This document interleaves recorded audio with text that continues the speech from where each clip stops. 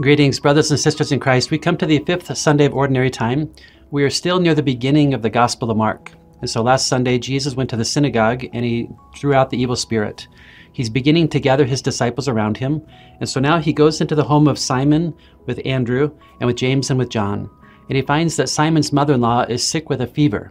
So they implore him to help her and to heal her. So last week, Jesus was an exorcist, if you will, and now he is a healer. So he heals her, and it's on the Sabbath. So it's important to know that culturally, legally, in the Jewish faith, to do this kind of work on the Sabbath is seen as something not right. But Jesus is one who has brought his own authority.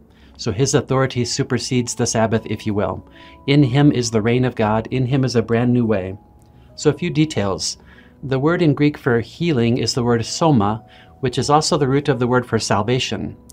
And so when we say that we are saved, it's important to know that part of that is that we are healed. I think that as Catholics, sometimes we think that salvation, heaven, is like a private club for those who are morally perfect. That's not our faith. In a sense, with the Greek, salvation, heaven, is a place for those who allow themselves to be healed by Jesus Christ. And we all need healing.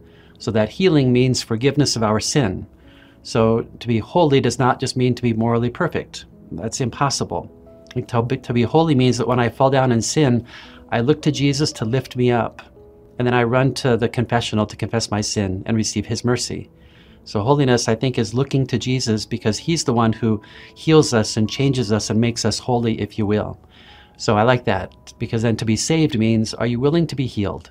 Bring your wound and your burden, bring your sin to our Lord Jesus and implore him to heal you. Ask him to help you. We find then that after the mother-in-law is healed, what does she do? She gets up and immediately begins to serve them. And the word in Greek used for serve there is the root of the word for deacon, the diaconate. And so there's a sense that in each one of us who have been healed by our Lord, then our vocation is to serve one another.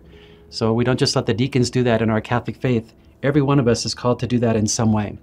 So who am I serving this week? I need to serve someone other than myself.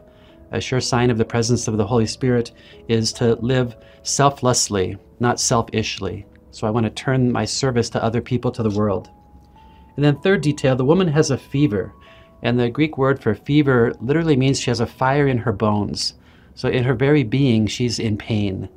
And Jesus can reach in and touch that pain and convert it, right? So what happens to her after she's physically healed? Now she's on fire with a love of the Lord and a desire to serve.